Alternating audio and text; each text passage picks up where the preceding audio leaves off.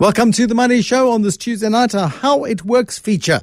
How it works. How do you work? Are you working at all? I suppose should be the question this evening. Are you a manager and discovering for the very first time who actually adds value in the workplace? Are you suddenly going, I employ 10 people to do a job of work, and in these direct contacts that I've now got with people via Zoom, because whenever I go past Johnny's table, he's always having a smoke break or is in another meeting. And now suddenly you have dedicated FaceTime with people, and suddenly you're discovering who actually adds value and who doesn't, and who's been shirking and who hasn't. And if you are somebody who works within a company and you've been wondering for years what your boss actually does, you now sit back and you say, hold on a second. Is this all that they do? Because suddenly every relationship seems more intrusive and intimate and a little bit more under scrutiny perhaps than ever before, because remote working is changing absolutely everything that we thought we knew about work. Debbie Goodman-Byert is a leadership strategist, the founder at Jackhammer, executive headhunters at Jackhammer. Before we talk about this particular topic this evening, Debbie, just give me a sense, please, on the recruitment business. Has that died a death, or people still finding jobs and getting placed and getting poached, and there's still movement or not? Always movement, Bruce, always movement. The first couple of weeks, first of all, let me say that I sit with like one leg on the continent of North America. I live in Los Angeles, and I've got the other leg in South Africa.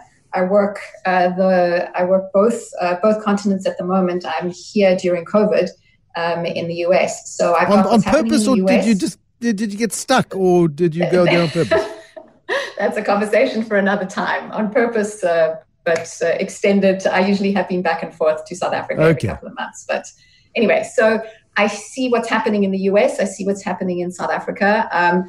Recruitment as a whole is still alive and well. Obviously, there have been many, many layoffs in different sectors. I'm sure you would have seen the US jobs data that came out on Friday, where it's actually gone down to 13.5% instead of 14% where it was in April, and much less than what had been expected.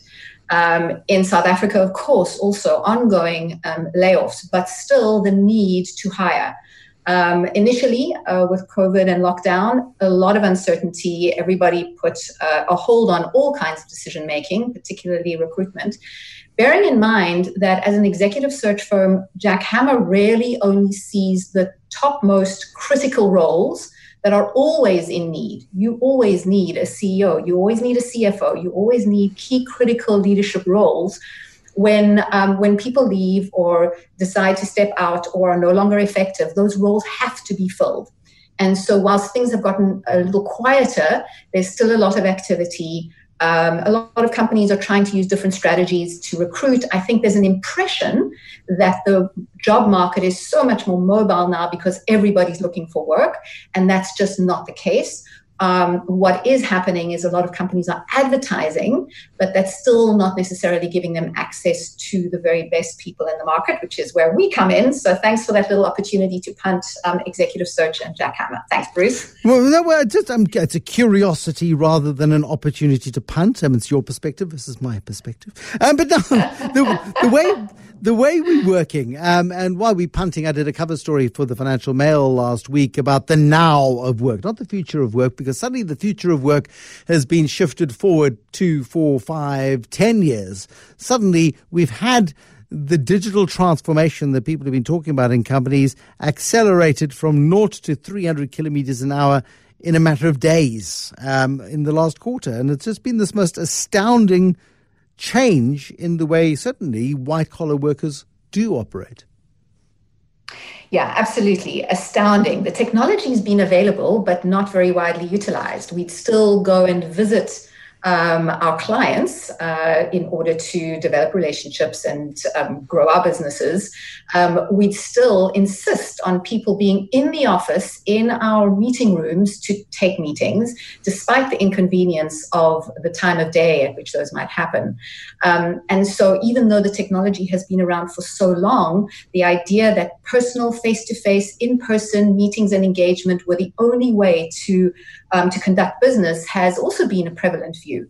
What we've had to do is we've been forced into shifting those ideas. And so now we've seen, even with companies who've allowed flexibility, have allowed some people to work remotely, we've seen how that's needed to be extended and expanded in a heartbeat. Even with my business, where I've had lots of people working remotely, there were still a few key roles that I believed were essential. They needed to happen in the office. Well, look at that. Nobody could be in the office, and we all just survived and made it work. But hasn't it fundamentally changed your life for the better or not? I think it completely depends on your personal circumstances and situation. My heart goes out to every working mom with toddlers who has needed to manage toddlers or preschoolers or early schoolers who are not yet self-managed, together with work, together with not having any help or domestic support. In fact, I read some data the other day around the most challenged segment of working professionals is women with children between a certain age. The emotional and mental strain has been tremendous. So I think if you're in that category, the idea of being able to go back into an office, to be able to work consistently in a focused way, the desire for that must be tremendous right now. I think if your personal circumstances are that you've got physical great space, if your bandwidth is good, if you love the fact that you no longer need to sit in traffic to get into an office and you can be productive, and if you're a really structured person in the way that you work, I think this could be a godsend for many people. It's very situation dependent.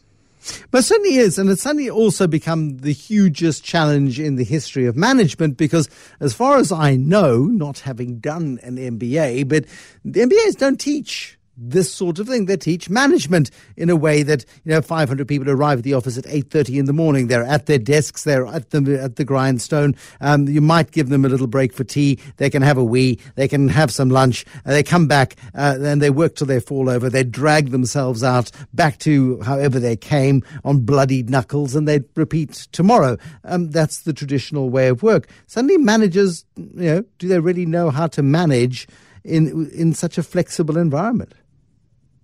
Well, look, I think, first of all, MBAs in teaching management and then leadership around how to lead people in diverse circumstances. I think those are all related but different things. I think what this is doing, it's really forcing people who do have influence, control, and management over the working lives of people that report into them. This is really forcing people to extend everything from their belief systems about people to the actual way in which they work. And when I even say belief systems, if you're running with a belief system that says most people are going to try and shirk work, they're mostly lazy, and they're mostly going to try and take the piss out of every situation, then you're going to desperately need for control measures. If you inherently believe that everybody is going to do their best, really wants to make sure that they can continue to have a job at the end of the month, that they add value, then you're going to have a different belief system and you'll lead differently. But there's certain things that leaders and managers are going to need to implement that are different. For example, you might not be used to giving feedback regularly to people. Now, if you've got a team of people who are working remotely on their own and now don't know whether they're making progress, are they actually doing well, you're going to need to implement a much more structured feedback loop to those people from what you did previously. For people who are quite diligent but nevertheless need structure, you're going to need to work with them to help them develop or design some kind of structure that really helps them to be productive. So I think that tools and tips, as well as belief systems, that need to be amplified at this time so that we can really have the most productive, optimal work environments.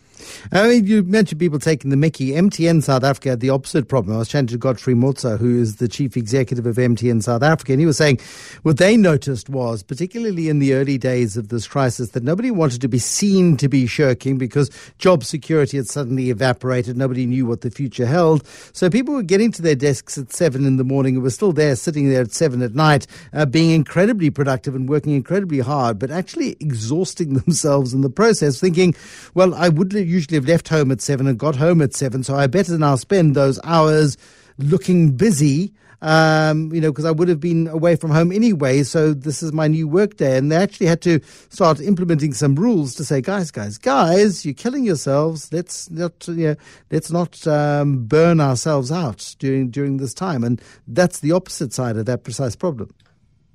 Correct. If you think a little back, a couple of years back, when all of a sudden we had this always on work approach because we had our smartphones and now we had email and all of our social media channels. And so we needed to start to implement almost these separation divides between when am I at home and when am I at work. I think this is taking that to the next level. We need separation, both in terms of our physical space, if you have the space at home, as well as making almost like a boundary for yourself as to when you are working and when you are not. And not a lot of people are very good at that. I think there's a lot of emotion around wanting to be seen to be at work all the time. And certainly emotional and mental well-being, exhaustion, anxiety. These are the themes that are arising. And I say this from globally, both what I see happening in the US as well as in South Africa. Leaders need to lead by example with regard to that. If you're expecting your team to be available at 7 p.m., then that's not cool. If you are sending messages and setting up meetings before, at certain times of day, that's not fine.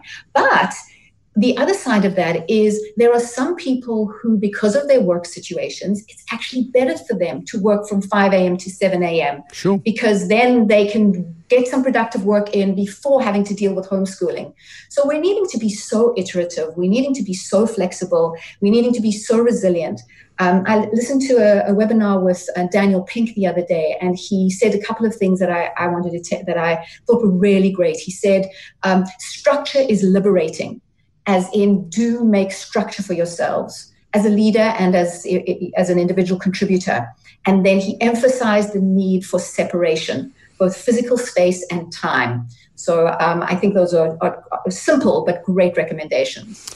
And you didn't say worker, staff member, wage slave. You used the term contributor. And isn't that the fundamental change that is happening here, is that suddenly it's not about the number of hours that you're spending at your desk. It is about the contribution that you are making. It is about how you are delivering on a task rather than necessarily on a menial set of processes and procedures that you use to keep yourself occupied so you looked busy at your desk perhaps for 10 hours a day. Yeah, absolutely. One of the things that I implemented in my team was a shift of looking at, I hate the word KPIs, but it's something that everybody knows. The KPIs or the outcomes that we may have been able to achieve pre-COVID have changed fundamentally. The outcomes, though, in terms of what we should be doing, we need to revisit that. We need to relook at those. We need to understand whether they still make sense and then adjust those for the different working circumstances that we encounter now. To expect same is just irresponsible. I think it's unreasonable. Anything that was set at the beginning of the year really needs to be revisited, and ultimately a focus on, firstly, what is achievable and doable under the circumstances. Some things are going to exceed expectations and others are going to be reduced. And then what type of activity needs to be done in order to achieve those outcomes? I think those are fundamentally being turned on their heads. And I mean, what's the future of the meeting? Because that has changed considerably as well. So often people would just go from meeting to meeting to meeting, mindlessly ticking a box, signing a register, and not necessarily making a contribution. Suddenly it feels in this new world of you're sitting on a screen, you better be paying attention because you don't know when it's going to be flicked to you at any given point. You can't be sort of slinking off in the back corner in the shadows having a bit of a nap, or playing on your phone or whatever the case might be. The nature of meetings seems to be changing as well. Firstly, regarding meetings, I think in a lot of companies, they've replaced the face-to-face meeting with the virtual meeting, the digital Zoom call or whatever the other platform you're using. And so there are some people who are sitting on one Zoom call after the other all day long. And that, from an energy point of view, is extremely draining. And so one of the things that I've always asked for is, do we all need to be in all of these meetings? And so I would encourage leaders to assess whether, first of all of those meetings are needed and whether all of those people are required in those meetings. But certainly with regard to being available and being in the meeting and engaged, there are lots of different kinds of tools that people who've been doing this now for a while are starting to use so that they can keep people engaged. It's really hard to stay engaged in a Zoom call where you can't participate and you've just got talking heads in front of you hour after hour. So that's a soul-destroying experience. I mean, there's so many fundamental changes that are happening. And I know lots of people are gagging to get back to the office, so desperate to get back to what they regard as normal. And I wonder just how much of a shift are we going to have that is permanent to the way in which we do work. I think that there's going to be much more openness and flexibility. I think we've seen what's possible. I think some of us have seen what can be productive, and some of us have seen what just doesn't work at all and what is really just suboptimal. And so I think there's going to be, certainly when I'm engaging with many of the HR directors and CEOs who are really looking at what the future of work might look like depending on the scenarios, it's a hybrid.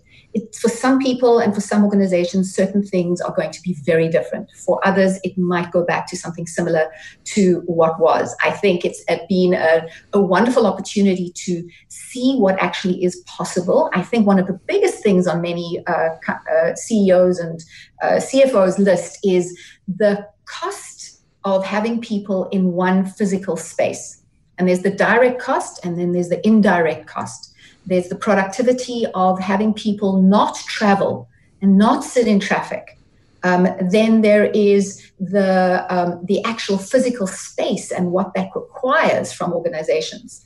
I heard yesterday that the higher-ups of Apple are just starting to question. I mean, they've got this extraordinary facility that now they're wondering if anybody's ever going to occupy again. So I think that physical office space is having an existential crisis, but it's once again going to need to adapt to the circumstances.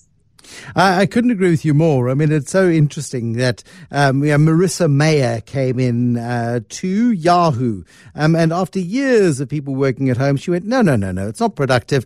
People get distracted. We don't, it's not collaborative enough. Everybody come back to the office, and they did. And now it's like, oh, what are you all doing here? Go away, get out, because the world of work has become more collaborative over time. Also, how are you expected to progress in an organization when you can't meet at the water cooler to plot somebody's downfall? How do you play office politics in this new normal? I know that you would frown upon it, Debbie, but you know it's as true as the sun will rise tomorrow that half of the fun of going to the office is for the gossip and the collegial relationships, and to pull the person on the rung above you down so that you can rise past them. Oh, Bruce, you are such a Machiavellian. I just read conspiracy theories. I would never do that myself, of course. Never. I think the camaraderie of being in physical space with people is a big loss. We just cannot substitute the energy and the vibe of being in good, productive physical space with people. The downside, of course, is that sometimes it's not always positive. And believe you me, the demise and the gossiping can happen just as effectively on social media and WhatsApp groups. So if there are people in an organization who have a desire to do that, it will happen regardless of the channel. But I think that the loss really is, and I think certainly what people are going to want to do at some point is they are going to want to be in physical space with one another, because there is nothing that can take away from the energy, the ad hoc conversations, the ideas and inspiration that just spark, which you just can't have on a digital call. We've all got to sit waiting for our turn, press on and off the mute button, worry whether the dog's barking in the background. It's not spontaneous. It's not a great way to cultivate group creativity. And so I think that certainly group and in-presence engagement, that's going to be something that will be very highly prized as soon as we can. Of course, our temperatures will need to be checked. We'll have to be wearing gloves and hand sanitizer and all the rest, but who cares? I can't wait for that. But you're a sociable beast, you see, Debbie. You're a sociable being. And then I also wonder, I think in the short term, it's absolutely fine because you've got people who've worked together in the past. You've got teams that are in place. They know each other well enough. They can collaborate and cooperate digitally for a period of time. But invariably, people move on, teams change, some people get retrenched, some people resign, some die, new people come in and to replace them, and suddenly the collegiality that is bred in the space of an office becomes, I don't know about impossible, but considerably harder to replicate virtually amongst people who 6 months, 12 months down the line actually don't know each other anymore. So that's actually a great point. And one of the hardest things so our clients have continued to recruit. They've in fact even made appointments with people that they haven't met face to face. But one of the most challenging things is the onboarding process, which typically always happens in person.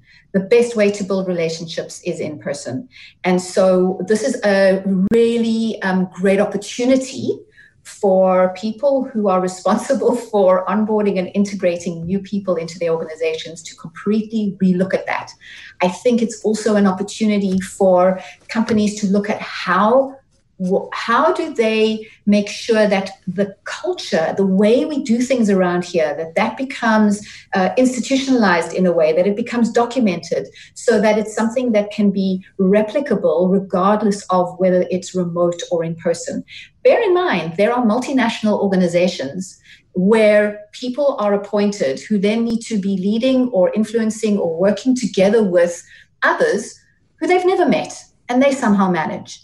So it's just about what you've been used to, the way we always used to do things. And right now, we've got to completely change the way we always used to do things into something entirely new. It requires some thinking. It requires deliberate intention. It can be done. There are other organizations all over the world doing it. And it requires flexibility and an open mind, but doable. Debbie Goodman-Byatt, thank you very much indeed. Debbie is the leadership strategist, the founder at Jack Hammer. Fascinating insights into the world of work. The Money Show with Bruce Whitfield was brought to you by Absa Corporate and Investment Banking, bringing you award-winning trade and working capital funding solutions to unlock the full potential of your business story. Absa is a registered FSP.